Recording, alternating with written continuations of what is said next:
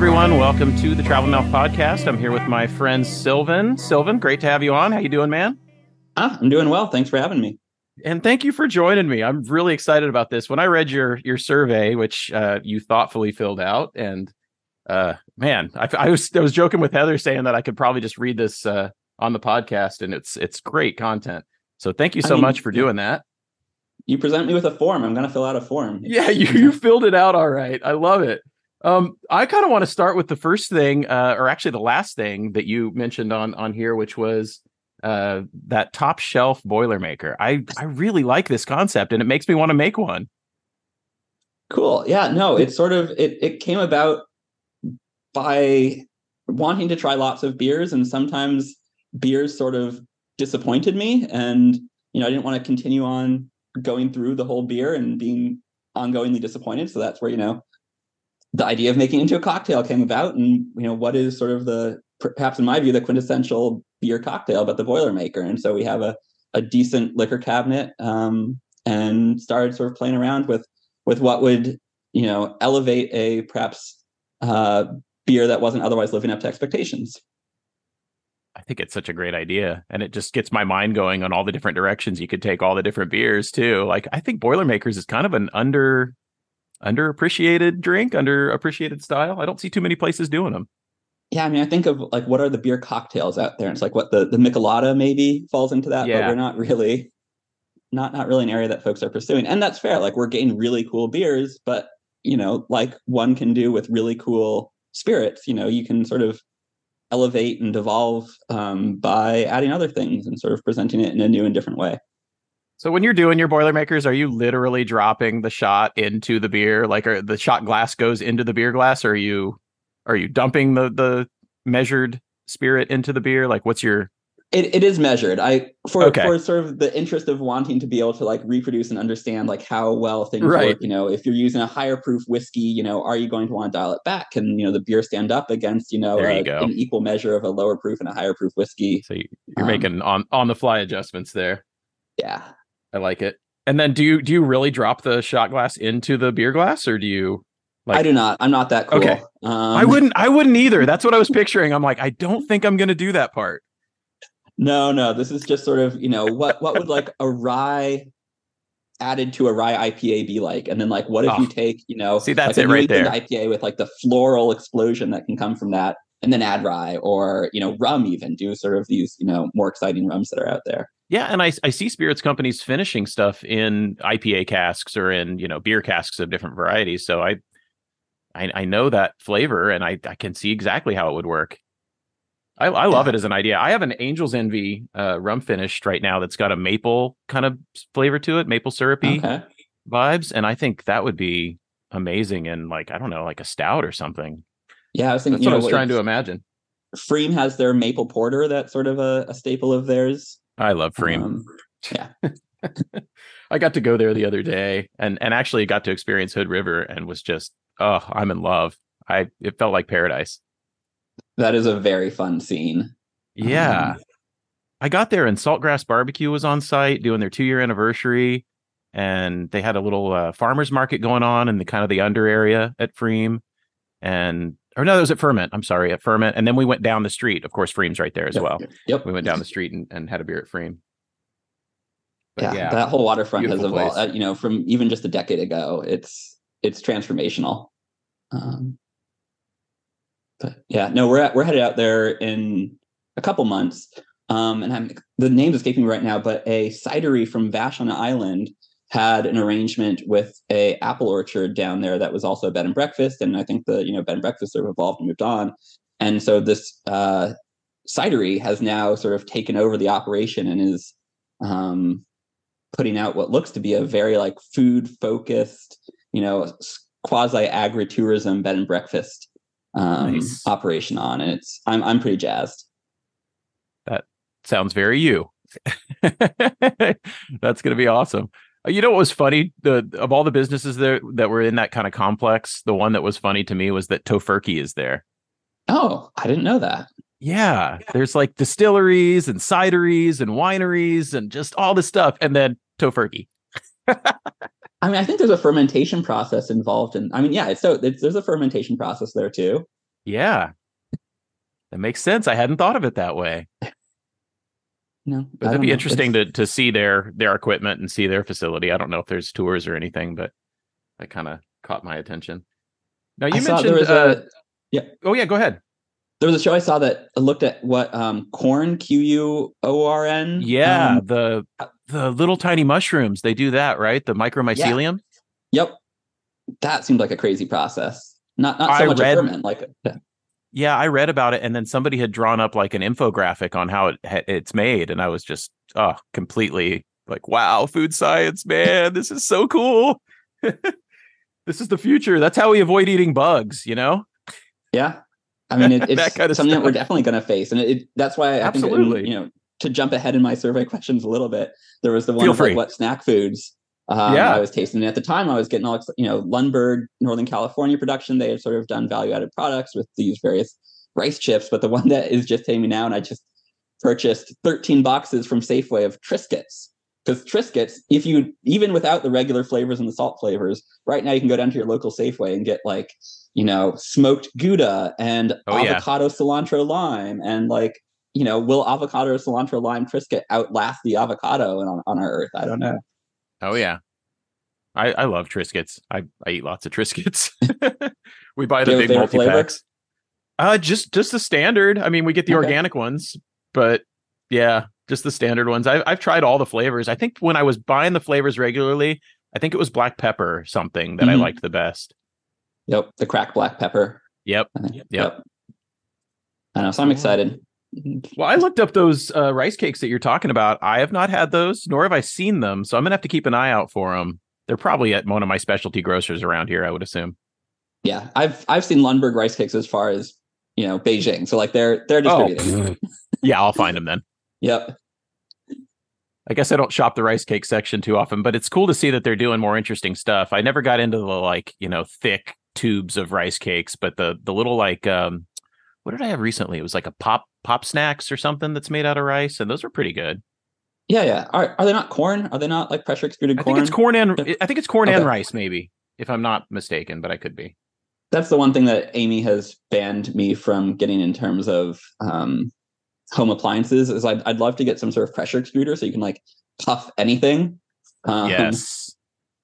just see what comes of it. I don't know. Puffed meat is still sort of a curiosity for me. Not sure Wow. if it'd work, but like a puffed sausage, like that'd be cool. Yeah. I just wonder what the texture would be like because I'm sure that you would still leave some moisture behind. I don't know. It'd be interesting if you could actually get it crispy, Yeah. through that process. I'm Hmm. into it. Like I think the advancements that we've made, even in non-meat products, are driving the food science to create things for meat eaters as well. So it's really cool that we're moving that stuff ahead and kind of doing it with like health in mind is sort of a new bend. I think before it was all about how much food can we possibly make for as cheap as possible, and that was sort of you know the direction that food science seemed to be taking. And I like that we're going towards health and flavor and sustainability. I think those are new drivers in that industry, and it's kind of cool to see what's coming out of it. Yeah. Now I'm you still waiting mentioned for the day where they create a oh flavor that is like completely unfamiliar, where you no longer tie it to, it's sort of like the blue raspberry of food flavors. Like, what is blue raspberry? It's blue. Um, yeah, and I don't know the story on how they. I mean, was that like an attempt to get a flavor right and a new flavor was created? I actually don't know the oh, story on blue raspberry. no clue myself either, but Yeah. I can imagine you can sort of translate that into food items. What is that rice cake that is blue? I read something once that the banana flavor that we use, the fake banana flavor, is based on a banana variety that doesn't exist anymore. I can buy that. It's one of those things that like like watermelon Yeah. flavor is sort of a Yeah. flavor that one really doesn't encounter in watermelon. It's just it's Right. but recognizable as watermelon. Since we all eat what is it, the Cavendish banana, I guess, is the one that's everywhere now, but it's not based on the Cavendish, so it doesn't taste like a Cavendish, which is kind of great. I think that's interesting. It's like frozen in time. Yeah. Let's talk about Georgia. Now, I am not, other than knowing where that is and that they have been making wine for a long time, I just don't feel like I know much about it. I would say What I can you feel tell me about? I know enough to know that I should not say that I know anything about it also. Well, well, I mean, just the fact that you know the wine region that you're most interested in, and maybe I'm going to say this incorrectly, but Kvevery, or how do you say that? Kvevery? I'm gonna stick with how you say it because I Okay, don't I've heard it a few let's different roll ways, with but it's that. probably We're all right from until we're folks that wrong. yes, I was gonna, it's the amphora in the ground approach Oh, um love that. to making wine. And it's one of, possibly disputed the oldest wine regions out there. So certainly, if you're looking for that, what is a process that has existed, far beyond, written history, but you can now taste it and still taste it, and maybe it's different, or maybe it's, the same. That's what strikes me as such, rather, not that fermenting in like stainless or oak or any of those processes don't produce, beautiful, amazing wines, but just that it produces a different wine, an experience that we don't really see here in the US. And I don't know. I mean, there are some in the Northwest wineries that are doing amphora fermentation. Yeah. But all I've seen is above ground. And I don't know if maybe there's like a, food safety aspect to that you can't, just go out into your field and bury an amphora and then sell it. Um, but yeah, I it's a don't see curiosity. why if it was in an area that was, yeah, I don't think it would be a problem. I can't imagine. And I'm sure somebody's doing it. I saw when I was at Driefonteinen in Belgium, they had a few different amphora that they were doing some experiments in. So hopefully But they're above headed in that ground. direction as well. Above ground, yeah, Yeah. they were above ground. That's the other element that strikes me as really interesting, sort of in that natural, evolution from sort of artificial control to sort of natural processes, is that, think of brewing fermentation.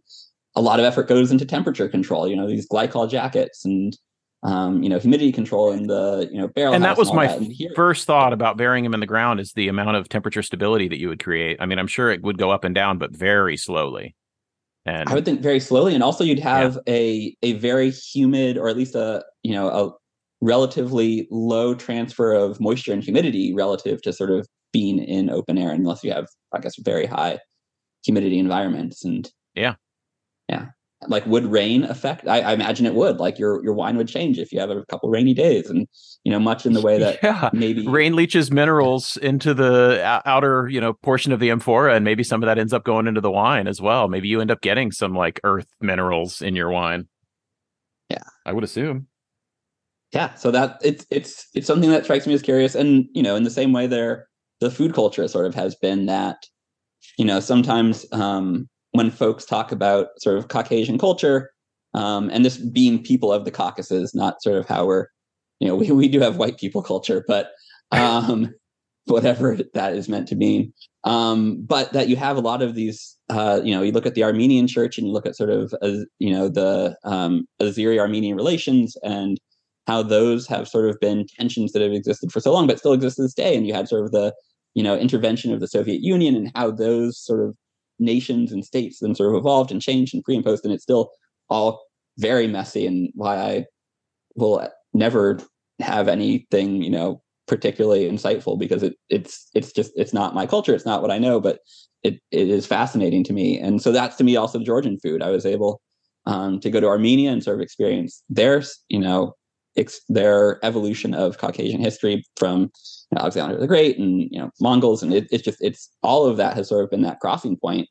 But Georgian, just right there, and yet sort of both culturally a world away and the same. And it strikes me as a place of sort of historic complexity that hasn't been that has survived sort of the Soviet era in a really interesting and,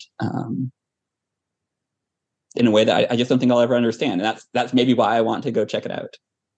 I was never taught anything about the Armenian genocide or anything in school ever. And sadly, the first time I learned about it was from the band System of a Down. Um, and I was in my 20s, out of high school, and I kind of went in and started doing my own research on it. And yeah, it's so complex, and it feels like maybe four different cultures more have written different versions of what the issues are. And it's just, like you said, I feel so unqualified to comment on any of it, but it's just such a old world situation of uh, conflict, over time, and from that you end up getting some really interesting food, and Yep. that's sort of what always wins, is the food always wins. It's like, well, now we got this new cooking method that you guys brought, so let's try it with our traditional foods and see what happens. And then you've got all these new dishes that come out of it, and I don't know, I love it. I love that part of it, and not so much the conflict part of it, for sure. Yeah. Yeah. That's certainly not, right now, unfortunately, I think is not the time to go food touring in Georgia. No. But Well, something else you mentioned, and this is something, I don't know if I put it in so many words, but you mentioned that food is functional art, and that's something that you connect to about food. And I guess I don't use those terms exactly, but man, that's exactly what I feel like. I feel like it's like both necessary, but it's also an opportunity. And so I think some people treat it as, there's kind of different ways people land on the spectrum of that. Some people are going to land on it's just utility. I eat what I have to eat. I food prep once a week. I eat the same thing 8 days a week. There's 7 days a week. But then there's the other end of the spectrum where some people like, oh, I had tacos yesterday, I'm not going to have tacos again. Well, this is a different taco restaurant. Well, I don't eat tacos more than once a week or whatever. I think people kind of vary on how they do that. And I really land on the, like, as much variety as possible. I want to, and that's really the idea. It's funny. The name Travel Mouth it does come from that. It's that idea that even when I can't travel, my mouth can travel. And even though I can't be in Shanghai, I can have a dish that's popular in Shanghai with some ingredients from the Netherlands in it, and really have like a multi-continent meals that are very personal to my own flavors, my own choices. And I love that opportunity. That is one of my favorite things. And you mentioned too how much variety means to you. Tell me about that. What yeah. does that mean to you? So variety to me, I would say is gosh, that's a tough question. Yeah. I wouldn't even necessarily say that it needs to go back to your taco restaurant example. I wouldn't even Analogy. say it has Sure. to be a different taco restaurant. Like, just, the day-to-day variation. If you have, different humidity, different,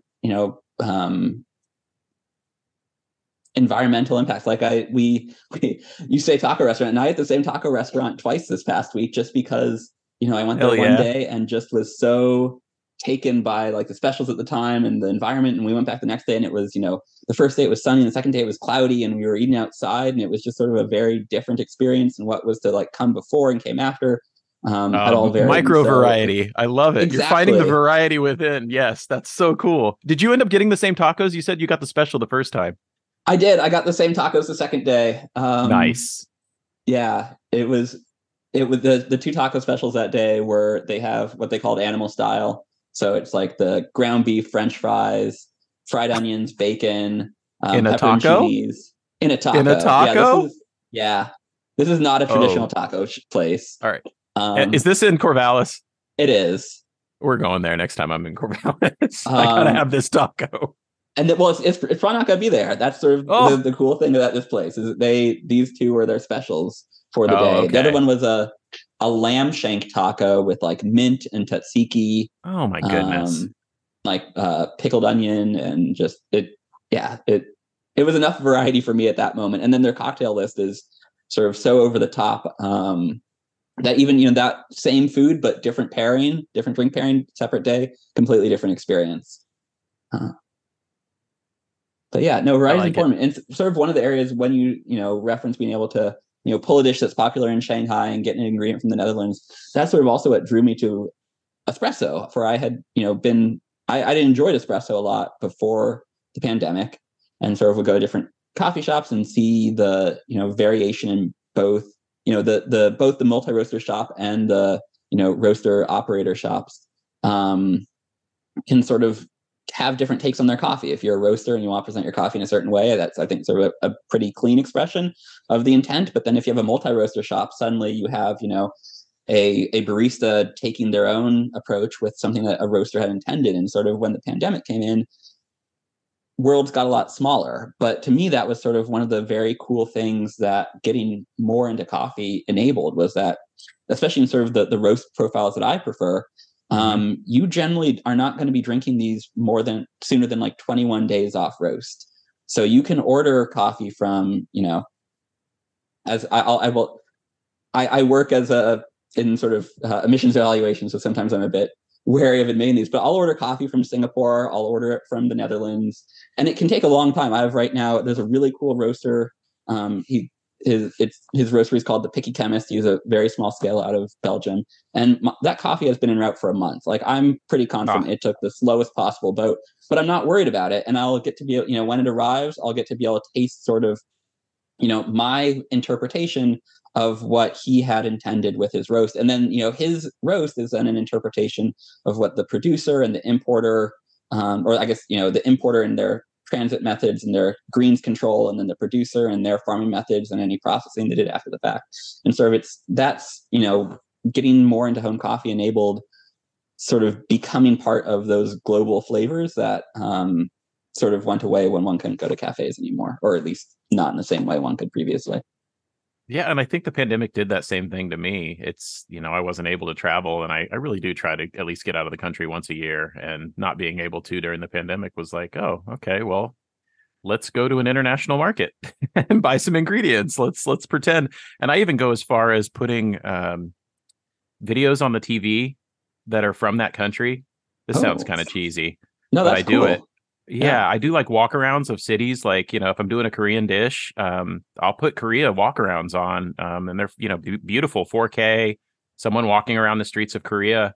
And it's just, it kind of sets the tone and makes me, it's a way to cheat, to kind of hack like I'm in that country for just a moment. And I absolutely love doing that. I know coffee can definitely do that. I love that about coffee, that it's so international too. It's not like there's one region that you've got to get coffee from or it's not good coffee. There are so many growing regions doing amazing things. And something that popped in my head when you were talking was, do you ever get like the same bean from multiple roasters, like grown the same way, processed the same way, all come, all the same green bean to start, and then it's multiple different roasters working on it to get kind of, I don't know, different roaster perspectives, and then side by side those in like a blind or anything like that?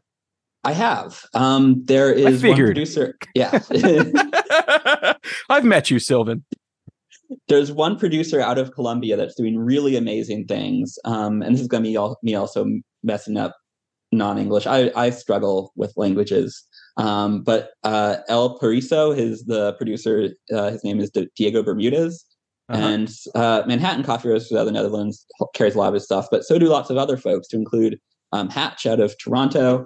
And so I had a coffee from Diego Bermudez that was done both by Manhattan, and they do different roast profiles for espresso and filter. So I tried both of theirs, as well as Hatch. And I have roaster preferences, and part of sort of the fun evolution, I think, in the past maybe 3 or 4 years in sort of the home espresso extraction is folks taking um, sort of lessons from these new coffee researchers. There's one out of Mm.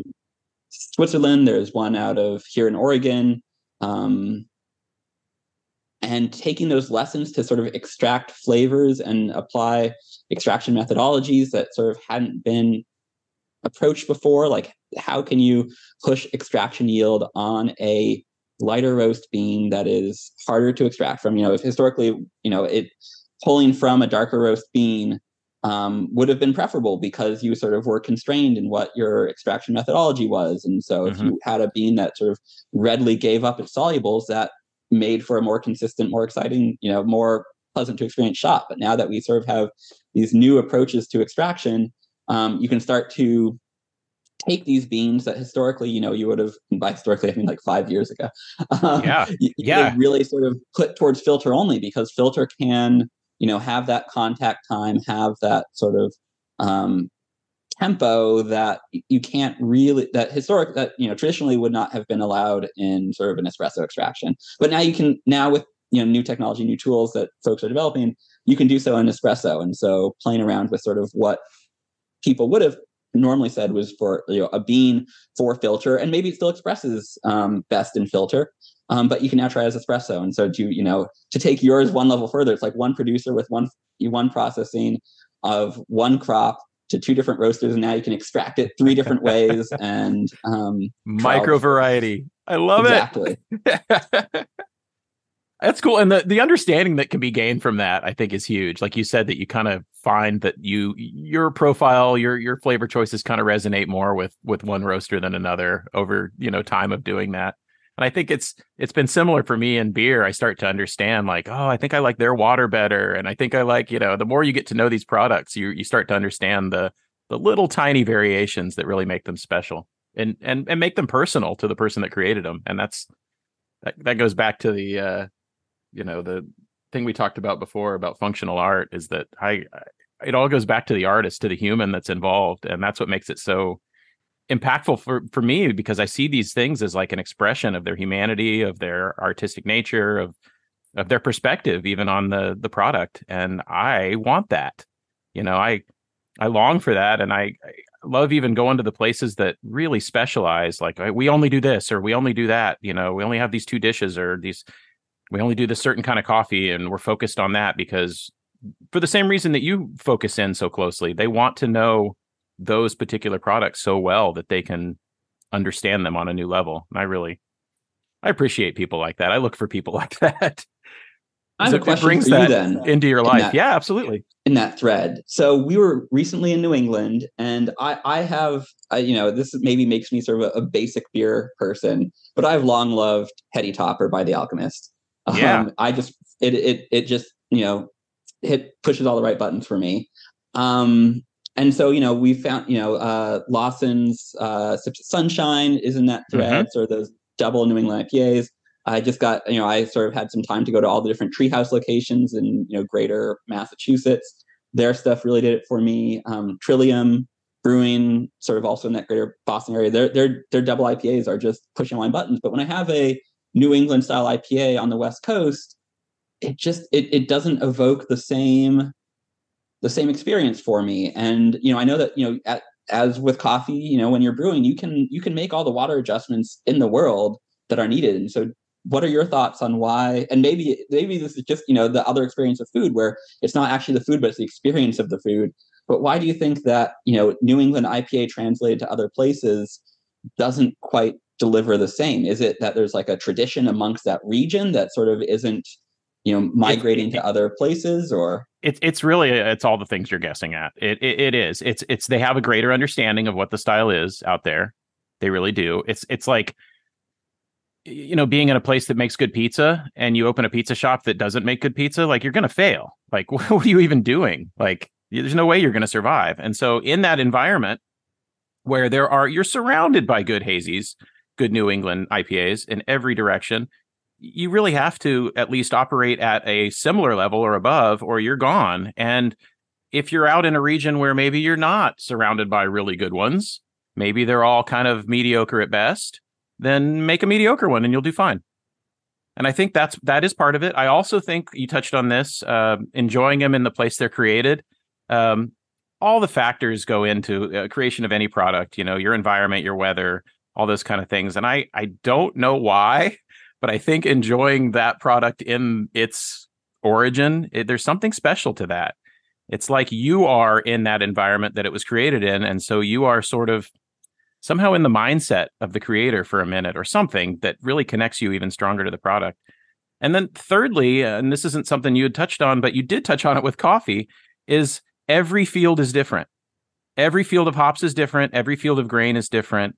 And these people who are making these, like Heady Toppers and Trillium and things like that, guess who's getting the best hops in the world right now?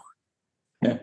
They are, because they buy so many that they get to go out to these hop growers on site and do field inspections and pick their fields. This is the best field right here. We'll take this one, and we'll take that one over there too. And sell the scraps to everybody else. So it really is a matter of they're using the best product in the place it was intended to be enjoyed, and creating something in a market that is super competitive. And so they've got to shine in order to, and that I love regional food for that reason. I always joke about doing a food travel show where you just travel the world and you eat in TGI Fridays because it would be so hilarious. You're like, we're here in Singapore and we're gonna check out the food scene here and whatever, and then you just go eat at a Starbucks or something. I had quite the fun Mexican restaurant experience in Kiev some decade ago, so I can certainly relate to that. That would be a way to experience it. Yeah, and it's not even what you'd think is, oh, okay, that's just like Starbucks, you're going to get at home or whatever, or TGI Fridays you get at home. It's not. It's going to Yeah. be a version of it filtered through that culture and through that place. But just the idea that you wouldn't get amazing Singapore street food, like why not do that? Like there's noodles in every direction. Like, come on, eat the food of But the you could have place a you're giant in, margarita from TGI Fridays. and then have a giant margarita. Exactly. So I do think it's all those factors, and I would agree with you that enjoying it's like for me it's going to be lambics in Belgium. I love buying lambic and goose and drinking it at home, but there is absolutely nothing like drinking it in Belgium. It is just another experience, and I think part of it too, I would say, is kind of that vacation mindset, like not being in your home, not being on your grind. Like you got on a plane, you went somewhere, you pulled yourself out of that sort of daily reality and you forced yourself into a new reality. And in that new reality, I think appreciation is heightened. And I've noticed it for sure. And that's why I love travel so much. I can recreate that travel here at home somewhat, but there's nothing like being in the place, enjoying the thing. That's for sure. So can you tell me about rum? Because I know nothing about rum. I mean, I know what it's made out of, but you spelled it two different ways, and I have seen that on bottles. I need an education here. All right. So again, this is where I will always feel that I know, I know enough to know that I know nothing. But well, you're further along on your journey, so just give me a hand up. Yeah. So there is the English spelling of rum, RUM, the French spelling of rum, RHUM, and sort of in these, different, rum itself is a product of sugarcane, and the carbohydrates that are produced in cane. But where that sort of intervention occurs, like the New England IPA experience, like lambic, has sort of is an expression of sort of the history and the just sort of whatever led a area to go down, path A rather than path B. Yeah. And so in a lot of sort of the Francosphere rums, you're going to get rum produced from fresh cane juice. And so you're not going to go through the molasses process. Like when you see, rum produced, it throws me sometimes when I see U.S. distillers making rum for the most part. And I think I gave an example in the survey of one that I thought was really cool. When St. George Spirits out of the San Francisco Bay Area, got California cane, did a fresh pressing there, and then fermented the results. But for the most part, if you're a U.S. distillery, you're going to want that concentrate. You're not going to be importing sugarcane. It's just not a particularly viable path for a business. But if you are in the places where cane is grown, and you're not necessarily pulling off sugar cane juice for crystallization and granulated sugar and all those purposes, but you're sort of moving straight from cane to the bottle with the intervening steps, you get a very different product while it still is a like cane juice distillate. And so that's the sometimes called rum agricole, sort of a fresh, bright expression of it. Cachaça is that when you talk about the same thing in different languages, you have Brazilian cachaça, which is that fresh pressed cane juice. And so we have all these options now in the U.S. and sort of I called out Foursquare Distillery specifically because I feel like for a long time the U.S.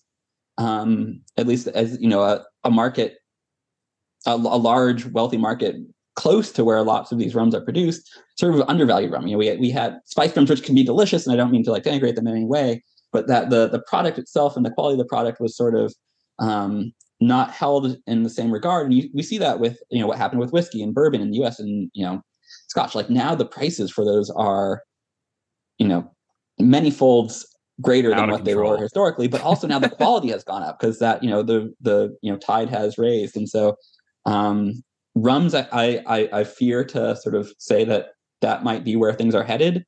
But distilleries like Foursquare sort of looking at, okay, we're not going to be adding caramel color. We're not going to be, you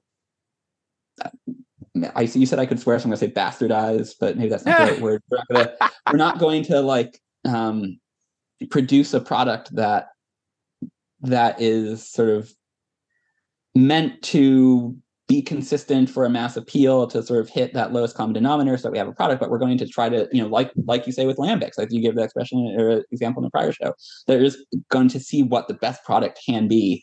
And that's what I think we're now seeing in sort of the rums that are being brought into the US, is we're starting to see sort of that, as whiskey has sort of moved into, elevated status, we're starting to see sort of rums get a similar treatment. And that to me is quite exciting. On a bourbon page I was on, they mentioned that they said that there was a rum that was for bourbon drinkers, and it was a sipping rum. And I was like, okay, all right, that's interesting. But I like the idea of there being more rums, like individual expressions. That makes me want to try, like the fresh pressed juice rums and stuff. That I need to try that. Yeah, sounds awesome. There's a liquor cabinet somewhere around Central Oregon that I think you need to visit. I'm into that. Well, you gave me some of that amazing distillate. That was it habanero or ghost pepper? Yes. Or what was it? Habanero. And because I can swear, it's called Fuck Trump and His Stupid Fucking Wall. That's what it was called. That one. And it's not spicy at all, but it is delicious. It is not. That was really weird. Mm-hmm. Never experienced sort of anything like that. Another expression of folks in food science and just in general food production sort of taking new approaches. I'm molecular gastronomy sort of went in the like, let's see how crazy we can get direction, which is charming, but let's extract the flavor of dirt. Yeah. I've seen that. But to me, sort of this new space is, let's make something that's actually a little bit more approachable. Yeah. And so empirical spirits originally sort of in loose association with people that had been in the sphere of Noma and whatnot, is actually now moving to the US. They are moving to Brooklyn, and so soon, of course, will be be much more accessible. But they're sort of the US. I don't know. Their approach was saying, historically distillation was an application of heat to allow you to sort of separate out different compounds in this ferment that you had produced. But heat does a bunch of other things. Heat, caramelizes and Maillards and like all these other chemical processes that occur as an application of heat. And so their approach, and they are certainly not the first to have done this. If you look at, the flavor industry, and there's a bunch of like zero proof spirits that are now in the market. They're doing a similar thing, but they took let's take those processes, that knowledge, and make a spirit out of it. And so be able to sort of hit those exact compounds that they are seeking. And so in the espresso distillate, in the habanero distillate, it is, let's take that, juicy pepper flavor that is existent in the habanero, that tropical flavor. But without leave the capsaicin behind. Yeah, exactly. Yeah, and by choosing the spectrum of pressure and heat, they're able to like select for flavor, that's just mind blowing. I mean, I feel like that's where spirits will go, like altogether, is vacuum distillation. Vacuum distillation, perhaps even then, a careful combination of vacuum and heat distillation. Yeah. Still drawing out some of those Maillard flavors that you do want. Yeah. Exactly. Or even after the fact, you hit, you maybe vacuum distill first, and then you hit like a very specific portion of that distillate with heat, but not the rest. And get and then back blend to get it exactly where you want it. Yeah. Exactly. Yeah. That is, I'm sure that's happening. Somebody's doing that. Can we talk about falafels for a second? Sure. Because I too love falafels. But I got kind of picky over time. Like at first, I think I was just like, I like all falafels. And now I'm to the point where I'm like, all right, this better be good. And usually what I'm looking for, and I actually researched the place that you brought up because I wanted to see if theirs were green and herby on the inside, and they are. And that's usually what I'm looking for. Beyond that, there are some more specifications. But tell me about your falafels, these ones you like at Amsterdam Falafel in Omaha. Green, herby, and I'm going to say not they don't become mush when you eat them. Mm-hmm. That's for me, the greatest falafel disappointment is that falafel that maybe has a nice crisp layer on the outside, but inside is sort of like chickpea mush. Yep. Because then you don't have that sort of, it just, you don't have that textural differentiation in the overall sort of sandwich. Yeah, And so that's sort I of what I find that think some Amsterdam places like falafel. they over grind them, and I think that's part of the issue. Is if you grind them too much, you don't leave those kind of like, I don't know, little spaces for them to cook in. You've created sort of a mashed potato in the middle. But I can also appreciate there's a challenge there because you don't want your falafel to fall apart. And so Right. you do have to hit that balance between having like some sort of binder, Yep. um, so to maintain structural integrity and not being mushy. And for me, that's what, to say that my favorite falafel is in Nebraska is, I feel a little bit, um, calling out my taste, but they do just such a good job of, you know, maintaining sort of a light, airy, but flavorful falafel inner with a crispy exterior. You're And then they chasing pair it everything I'm perfectly. chasing. You're describing Yep. my perfect falafel right now. Trip to Omaha sounds like needs to be next on your list. Yeah. Well, I'm planning on getting out that way pretty soon. So maybe I'll just have to stop by Omaha on my way out. That'd be great.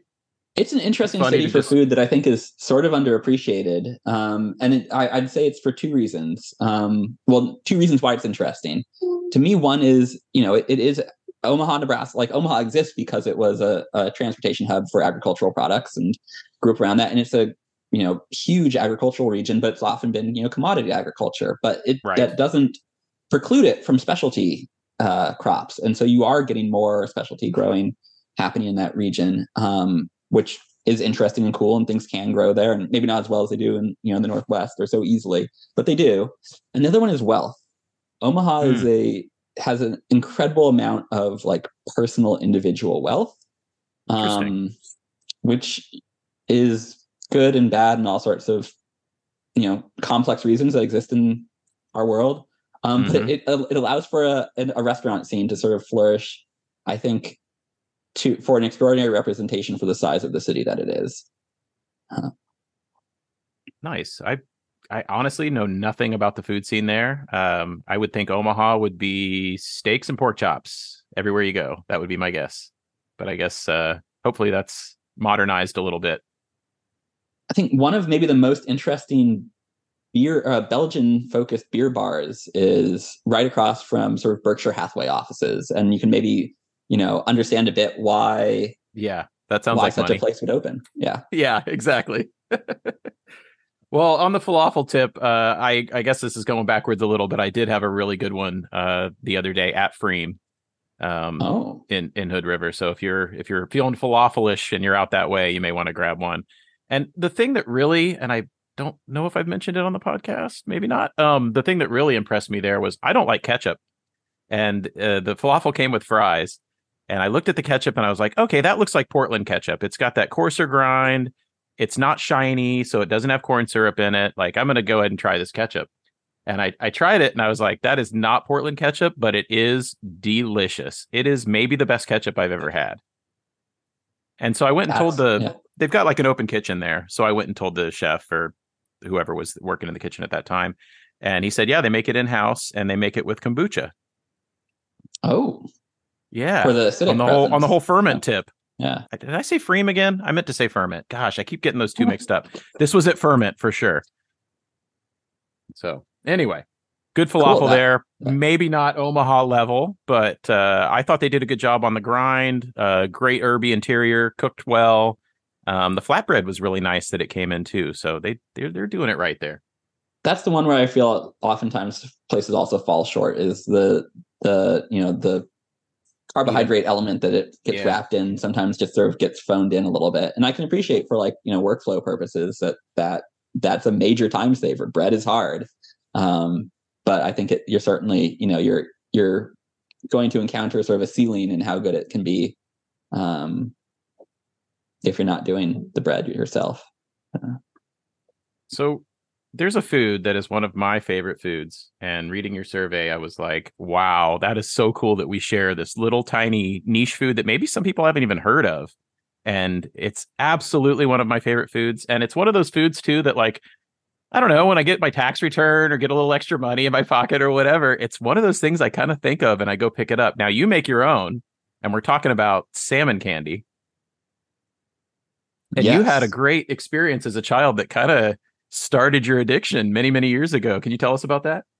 Sure. So my family would spend summers on the Oregon coast, and the Oregon coast has a history of fisheries. Unfortunately, as the world evolves, those are being further challenged. Disappearing. Yeah. Yeah, but at the time, and it's still there today, I think. Um, you could go to processing facilities that would often have sort of small fish shops attached to them for they would be doing processing for larger markets, but also they would sell a little bit to the locals. And Mm-hmm. so you'd pop in and someone would come out of the back and see what you were seeking that day, and you'd learn what had come in. And we had sort of over the years built up a relationship with this one woman who at that point I'm 7 years old and everything is tastes weird to me, to include, as you can imagine, a fish processing facility and associated fish shop are not the most attractive of smells. And so Yeah. I often was not the biggest fan of going there for that reason. But one day we went in and they had this thing in their case. And it was this weird, craggy, dark, it didn't really look like the other fish. And it was salmon candy. And of course I didn't want to try it. And this woman was so insistent. And so she eventually got me to try it, or to agree to try a small bit, but but I set the condition that I be supplied with a gumball, for there was a gumball machine in the corner of the shop. And so the agreement was made, and I tried the salmon candy, and it is, as you have experienced, it is delicious. And I'm not sure if I ever actually went for that gumball, because I fundamentally didn't like gumballs. I needed an exchange to occur for this to happen. And yeah, salmon candy, it is not something I have seen outside of the Northwest. I see it a few times, or on the West Coast. But it is now something that we make, partly because of it's not readily available. And I have, as in many things, I have my own taste preferences and dreams of what it needs to be. And I've found, making our own to be the best way to achieve that. And we're fortunate that we do have enough fisheries still locally that we can get salmon trim pretty regularly. And so we'll take, Yep. trim, which is often, a third the price and Yep. just as delicious, and Yep. make salmon Or candy more from it. so. Yep. Yeah. Yeah, I love getting that. I love getting the bellies even. So good. So what is your sweetener? Like, are you using maple, or using honey, or using brown sugar? Like, what are you doing to candy them up? I generally use maple. I am a sucker Okay. for all things maple. I I am I glad figured as much. that the Vermont maple classification system was improved and sort Hmm. of relabeled, because for a long time it was hard to get like C grade commercial, but now they have, was it very strong flavor, very dark, I think is what it's called, or some, they're the former commercial grade that was like just shy of actually having like insect um, contamination is now more readily available. And so we'll use a little bit of that for the liquid component, but there's also, maple sugar that you can impart. And so, yeah, Oh, we nice. use Okay. maple as our sweetener, and um, smoke, the wood component of smoke, we sort of go between. We have a lot of alder that is readily available, and so we'll do a decent amount of alder, but flavor with some fruit woods, generally Nice. apple for the most part. It's present and tasty. My mouth is watering thinking about this right now. That sounds so good. Have you ever added a spice component to it at all? I haven't, and Okay. Because I saw that the other day and I didn't buy it, but somebody was doing a hot version. It was it was still called salmon candy, but they called it hot salmon candy. I don't know what they did to make it hot, but I was like, oh, I think I would go for that. Maybe. I don't know. I think I would go for that. I think I would almost maybe use a different fish. To me, Okay. salmon, they're aside from sort of treasuring it as maybe something that we won't have forever, as sad as that may be. But and Yeah. there's like, if you want to talk about food science, some of there's like salmon now being grown in Kansas, so who knows where that will lead us. In just above But ground fisheries, or what are they doing in warehouses? yeah, and I again, this is probably where I know much less than I should to be able to I'll comment have on to this look well. this But up. yeah, it made sort of news specifically because it's a genetically modified fish Ah, that they're going to try to do penned, because I mean the salmon market is strong. People love salmon; it's a very tasty fish. But just so there, yeah, food science may lead to an interesting outcome in that space. But for while we have it, and its flavor, I'm wary of anything that masks rather than complements. And to me, that's where spice becomes a question of like, I would be, I'm sure there's a world out there where it can be done extremely well. I just think it would take so much salmon of me experimenting to reach that end. I'd be a little sad. So maybe dial it in on something else, some other more sustainable fish. Yeah, and maybe a fish that, you're not going to be competing as much against in terms of flavor, to like try to get like a baseline spice level that kind of to makes sense to me. How the spice will interact with like the smoke and the sweetener. And then once you're sort of happy with how the spice is playing in that with that fish, then you can sort of add, another element of that sort of salmon flavor to sort of see if they complement. And that's editing. that's the thing. When we go back to like what we were talking about, where it's art that's functional, that's, you got to be an editor sometimes. And I think sometimes it's the American way to be like, and let's make it spicy. But what if it was like sour and spicy and sweet? And it's like, well, now you've kind of taken it away from what it was originally. And you need to edit yourself back down to what was actually good. So I like that. I appreciate that level of editing. So can we talk a little bit about your trips to France as a kid and how you feel like that might have influenced some of your tastes? Because you have very like focused tastes in food and drink is what it feels like to me. Like you kind of dial in on something and it becomes very, very well thought out. And I appreciate that. So do you think some of that came from influences as a child? I certainly think it does. And I'm not sure, my parents were literature professors and mostly retired by the time I was around. So sort of were experiencing the world that in a way that sort of retirees do. Okay. So they were older when they had you then, huh? Yes. Okay. Yeah, that both were. That makes sense, Sylvan.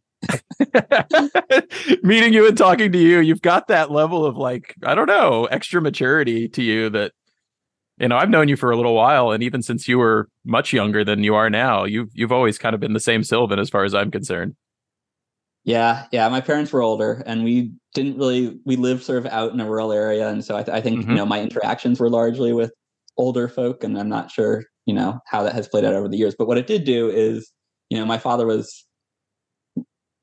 loved gardening, was not particularly a good gardener. Doesn't matter. Yeah, it doesn't matter. It definitely doesn't matter with things like, summer squash and zucchini. Exactly. And eggplant. And so we would end up with an abundance of these things. There's always that joke of, it's zucchini season, better, lock your car doors. Otherwise you're going to find one on your front seat.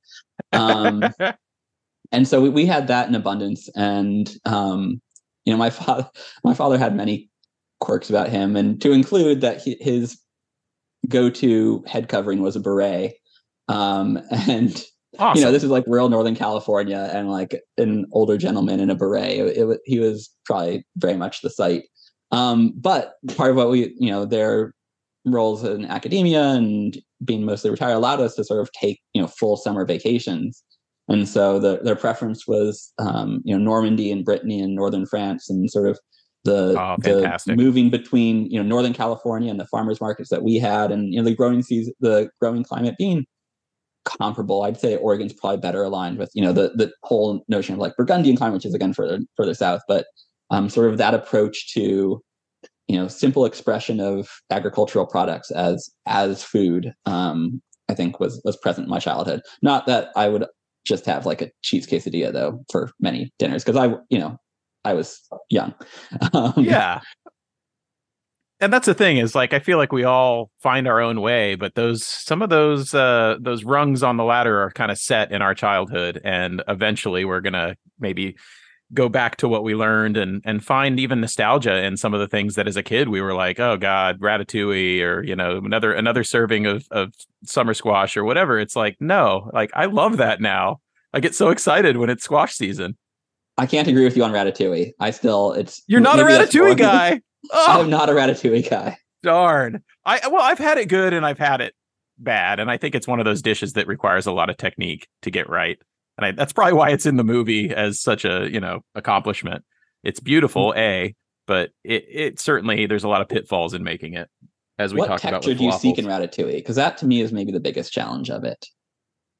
The ones that I've appreciated still had a slight amount of crunch, Okay. like almost pushing like undercooked slightly. And the ones I didn't like were everything had the exact same texture. So if you cook it to a certain point, it's gonna be like homogeneous in texture. And the ones that I've enjoyed had varying textures throughout because the, squash doesn't cook as much as the tomatoes and stuff like that. Fair enough. I guess, yeah, it's too easy for it to sort of devolve into steamed vegetable medley Yes. that's where I get nervous. And it's pretty awful when you take it to that point. It really is a mush. Yep. And quite often an underseasoned mush is what I found. So yeah, I've had some bad ones. But I do appreciate it, and I think it's one of those things where too it's like it's got to be fresh out of the garden. If you're buying it from some bulk wholesaler and it's been sitting in a warehouse, losing flavor for months, then it's just not going to be the same product as something you picked that morning and prepared freshly. It's got that like vibrance to it still.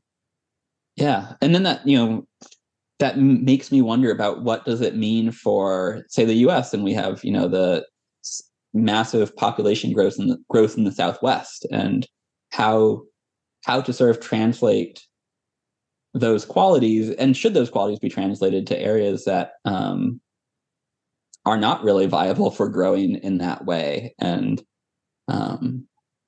yeah, it's weird. We as humans choose to live in these areas where food really can't grow. But since we have the technology now, I guess it's all very possible. Yeah. So, yeah. Well, Sylvan, I think we're going to wrap it up there. It has been amazing talking to you. I feel like I've gotten to know you even better than I have ever gotten to know you, and I really appreciate that.